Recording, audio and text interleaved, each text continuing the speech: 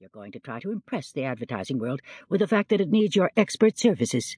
You walk into a business office in a Norfolk suit, and everybody from the office boy to the president of the company will ask you what your score is."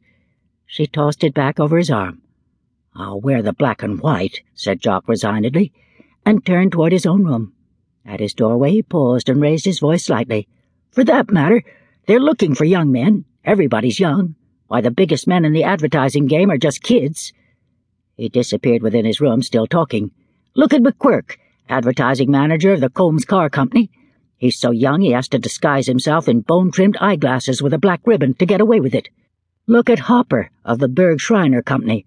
Pulls down $90,000 a year, and if he's 35, I'll—" "Well, you asked my advice," interrupted his mother's voice, with that muffled effect which is caused by a skirt being slipped over the head. "And I gave it. Wear a white duck sailor suit with blue anchors and carry a red tin pail and a shovel if you want to look young. Only get into it in a jiffy, son, because breakfast will be ready in 10 minutes. I can tell by the way Annie's crashing the cups. So step lively if you want to pay your lovely mother's subway fare."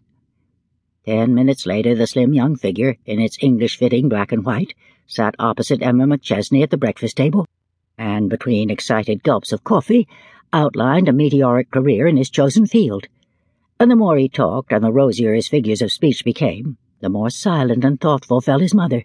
She wondered if 5 o'clock would find a droop to the set of those young shoulders, if the springy young legs in their absurdly scant modish trousers would have lost some of their elasticity, if the buoyant step in the flat-heeled shoes would not drag a little. 13 years of business experience had taught her to swallow smilingly the bitter pill of rebuff, but this boy was to experience his first dose today.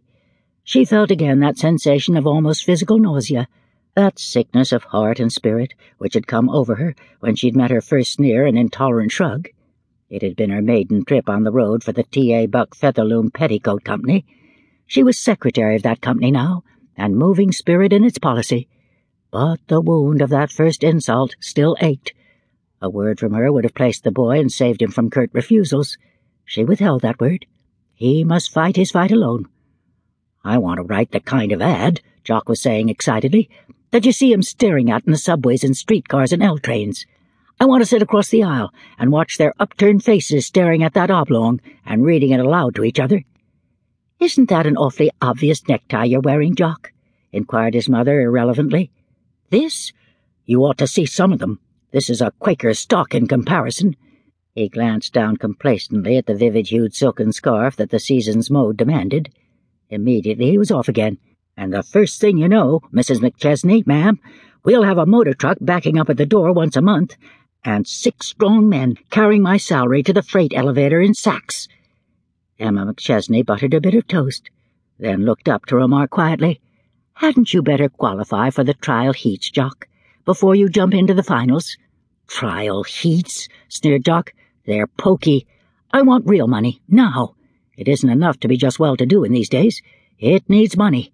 I want to be rich. Not just prosperous, but rich. So rich that I can let the bath soap float around in the water without any pricks of conscience. So successful that they say, 'And he's a mere boy, too, imagine.'" "And, Jock, dear," Emma McChesney said, "you've still to learn that plans and ambitions are like soap bubbles. The harder you blow and the more you inflate them, the quicker they burst. Plans and ambitions are things to be kept locked away in your heart, son, with no one but yourself to take an occasional peep at them." Jock leaned over the table with his charming smile. "You're a jealous blonde," he laughed, "because I'm going to be a captain of finance, an advertising wizard. You're afraid I'll grab the glory all away from you." Mrs. McChesney folded her napkin and rose. She looked unbelievably young, and trim, and radiant, to be the mother of this boasting boy. "I'm not afraid," she drawled, a wicked little glint in her blue eyes. "You see, they'll only regard your feats and say, 'No wonder. He ought to be able to sell ice to an Eskimo. His mother was Emma McChesney.'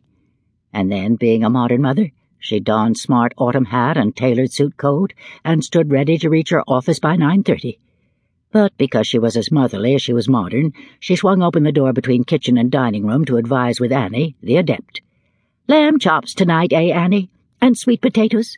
Jock loves them. And corn au gratin, some head lettuce." She glanced toward Jock in the hallway, then lowered her voice.